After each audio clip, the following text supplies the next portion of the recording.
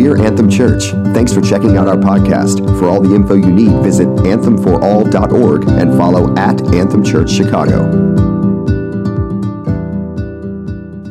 Hello everyone, my name is Aidan, and I'm really excited to share with you today. Thanks so much for joining us. We're starting a new series called Reach, and it's all about reaching out with the love of God. And over the next few weeks, we're going to be looking at practical ways that we can reach out with the love of God. But today we're going to start off by looking at God's love for us. I cannot give you what I don't have. And if I'm to reach out with the love of God, I need to make sure that I'm encountering the love of God, that I'm experiencing His love, and also that I know what His love is like. So today we're going to look at the love of God. And we're going to be looking at a story that Jesus tells. It's a story called the Prodigal Son. And in it we see a father and his love for his son who has left him but returns.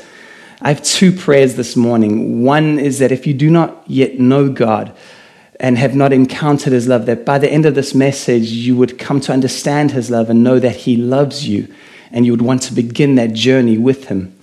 My second prayer is, if you already know the love of God, that you would grow in that love, that you would experience and encounter more of that love, so that we can reach out with that love together. So we're going to turn to Luke chapter 15, and we're going to look at the story of the prodigal son. And it's important to understand the context into which Jesus is speaking. He's speaking to a people, and there's a specific context. And we read in verse 1, it says, "Now the tax collectors and sinners were all gathering around to hear Jesus. But the Pharisees and the teachers of the law muttered, 'This man welcomes sinners and eats with them.'" Immediately we see that the context is divided. On the one hand, we have these sinners and tax collectors who know they're far from God. And on the other side, we have these Pharisees, and the Pharisees were the religious ones of the day. They were the experts in God's law and His commandments, self-proclaimed experts of who God is and what God is like. They thought because they had His commandments, they knew all there was to know. And there's this great divide between the two. The sinners and the tax collectors didn't want anything to do with the Pharisees because the Pharisees judged them, and they were harsh and filled with rules and regulations. And on the other hand, the Pharisees didn't want anything to do with the sinners and tax collectors because they considered them unclean, sinners, dirty, not like them, godly and holy. And here we have Jesus in the middle, and He tells us the story of what God's love is like. It's almost like through the story, He's saying to the Pharisees, so you think you know what God's love is like. Let me show you what God's love is like. And Jesus begins and tells the story. He says, a father has two sons. And the youngest came to the father and said, "Give me my inheritance." Now, an inheritance comes when somebody dies. Essentially, what the son is saying to the father, he's saying, I want what you can give me. I don't want relationship with you. I'm not going to wait around for you to die. Just give me what is mine now. And this was a disgraceful thing. It was a dishonoring thing. But the father still gave him his inheritance. What happens next is the son takes that inheritance and he goes off to a distant land and begins to squander it on wild and wasteful living. It's like he separates himself even further from the father, a massive distance between them. And he wastes his inheritance on wild and wasteful living. And what happens is he runs out. And as he runs out, there's this famine in the land, and he has to hire himself out to a worker of that land, and he ends up working with pigs, and he ends up longing to eat what the pigs are eating. Let's remember the context. We've got the sinners and the tax collectors, and they're hearing Jesus talk, and immediately they're like, I know, Jesus, that's me you're talking about. I'm far from God. I know I'm far from God. My life is a mess. And then on the other side, you have these Pharisees who are like, yes, that's you, pointing their finger. You're dirty, you're a sinner, you're unclean, and you're far from God, not like us. And Jesus continues, and He's about to rock both their worlds with the radical truth of what His love is really like. And we pick it up in verse 20. What happens is he comes to his senses. This young man remembers what the workers in his father's house are treated like. And he says, if they're treated like that, I can go be a worker for my father, and I'll get better treatment than what I'm getting treated now. And in verse 20, it says this. It says, so he got up and went to his father. Pause, deep breath. That took courage. He got up and went to his father. But while he was still a long way off, his father saw him and was filled with compassion for him. He ran to his son, threw his arms around him, and kissed him. The context. The tax collectors and sinners hearing this, and immediately they think, there's hope for me. My Father would receive me back. My Father would love me. And the Pharisees may be getting a bit more ruffled and thinking, surely that's not what God is like. That's not what we are like. Therefore, that can't be what God is like. And Jesus in the middle, sharing more about the amazing, incredible love of God. And he says this, he says, but while he was still a long way off, I love that. While he was still a long way off. I've spoken to so many people who say that they want to come to God, but they just want to get their lives right first. I just need to kick this habit, and then I'll make my life right, and I'll come to God. And what I love about this is he was a long way off, and the Father runs to him. We don't have to have it all together before we can encounter the love of God. Wherever you are at with your journey with God this morning, you don't have to have it all together before you can encounter this amazing, incredible love. He was a long way off. And the Father was just waiting to see a sign of his return, and he runs to meet him. I love how it says, while he was a long way off, his Father saw him.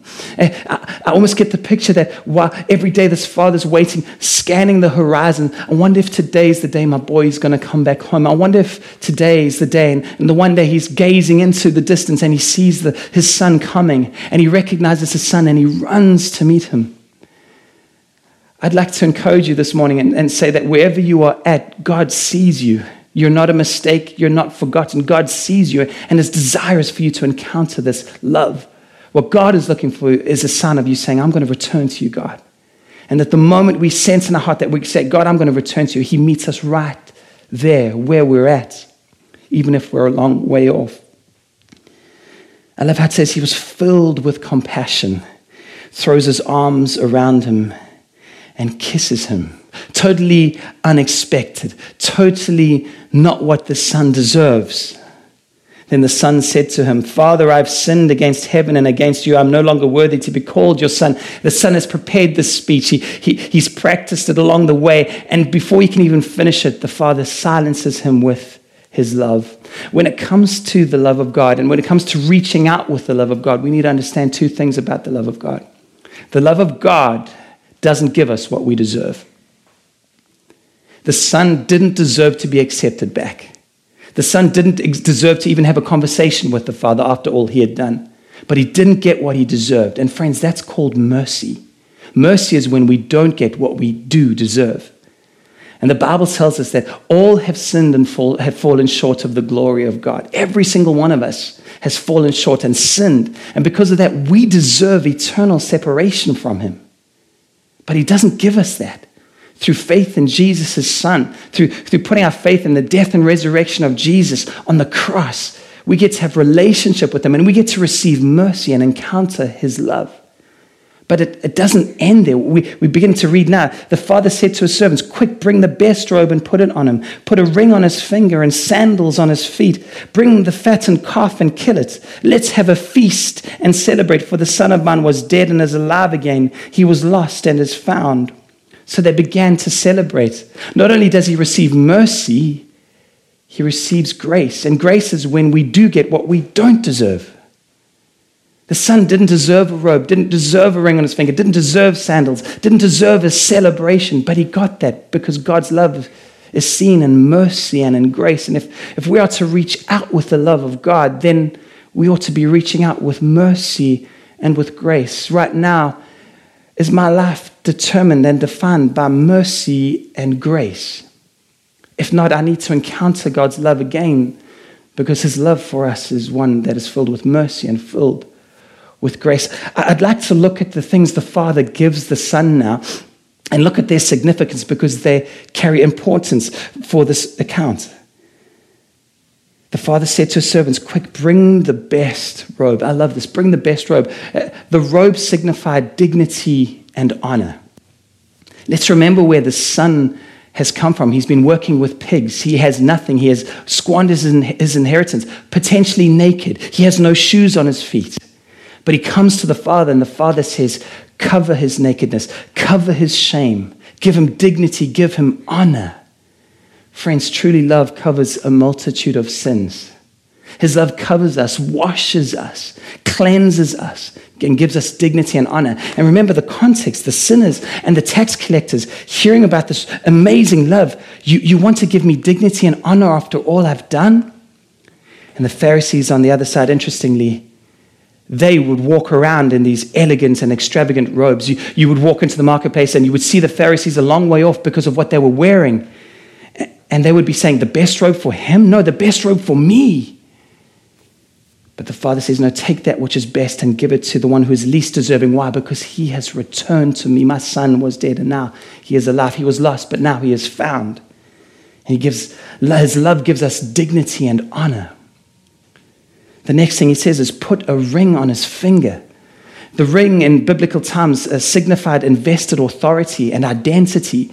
That ring would be like a signet ring, and it would have the family name or emblem on it. And wherever that son went, he just needed to show the ring, and he had identity as part of the family. Whatever the family had was at his disposal because he had authority, because he was now a son, and he had that ring. And I love that because he came to the Father and said, I want to just work for you. Let me serve you. And his Father says, you are my son. I'm giving you a new identity. I'm giving you authority. Incidentally, the Pharisees considered themselves the authority on God's word.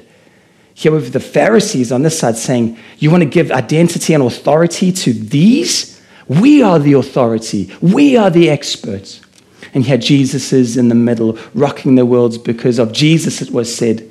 They were amazed at his teaching because he taught as one with authority, not like the teachers of the law. And he gives the Son authority. And immediately you can feel the sinners and the tax collectors, those who know they're far from God, being filled with hope and courage and saying, I want to encounter this love. See, Jesus had an audience that the Pharisees didn't have because he had a message that the Pharisees didn't have. He had a message of love being the difference. The next thing the Father does is put sandals on his feet. In biblical times, if you went around barefoot, it meant that you were either in extreme poverty or you were mourning. And he says to his Son, my love, extravagant love, will supply all that is lacking. It will provide you every need. That is what my love is like. Put sandals on your feet. My love will turn your mourning into dancing. Put sandals on your feet. And then finally he says, bring the fattened calf.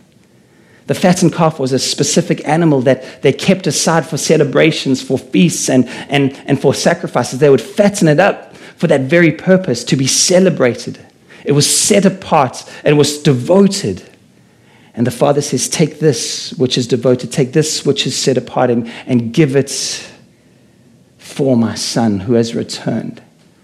Friends, this is the love of the Father. If we are to reach out with the love, we need to encounter this love, a love that gives us mercy and gives us grace, a love that gives us honor and dignity and covers our shame and covers our nakedness.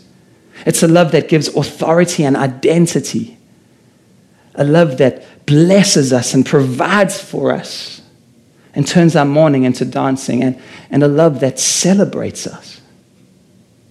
A love that God calls us into this amazing relationship. You see, we've all fallen short of the glory of God, but God welcomes us into relationship by looking to the cross, by looking at Jesus. He died on the cross for our sins, and he says, if you put your faith in me, you have access to this relationship with the Father, access to this incredible, amazing love. And in ending this morning, I'd like to pray for two groups of people. Perhaps you've been listening and you realize that you're far from God this morning. And this morning you're saying, I want to put my faith in you, Jesus. I want to return home.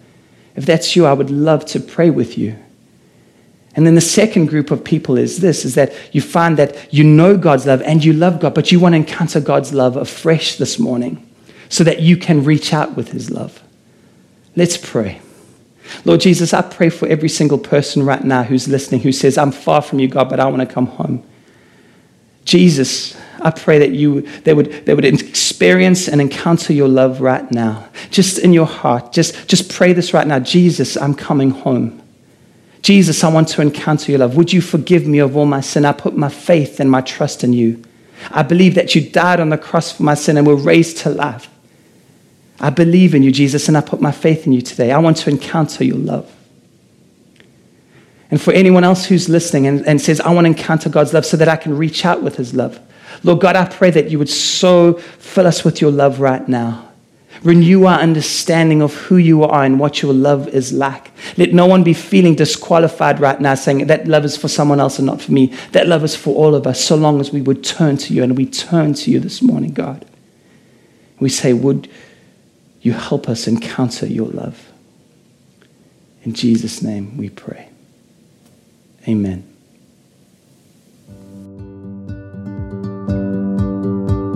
Thanks again for listening. To stay up to date, follow at Anthem Church Chicago and visit us, anthemforall.org. Anthem Church, all of Jesus for everyone.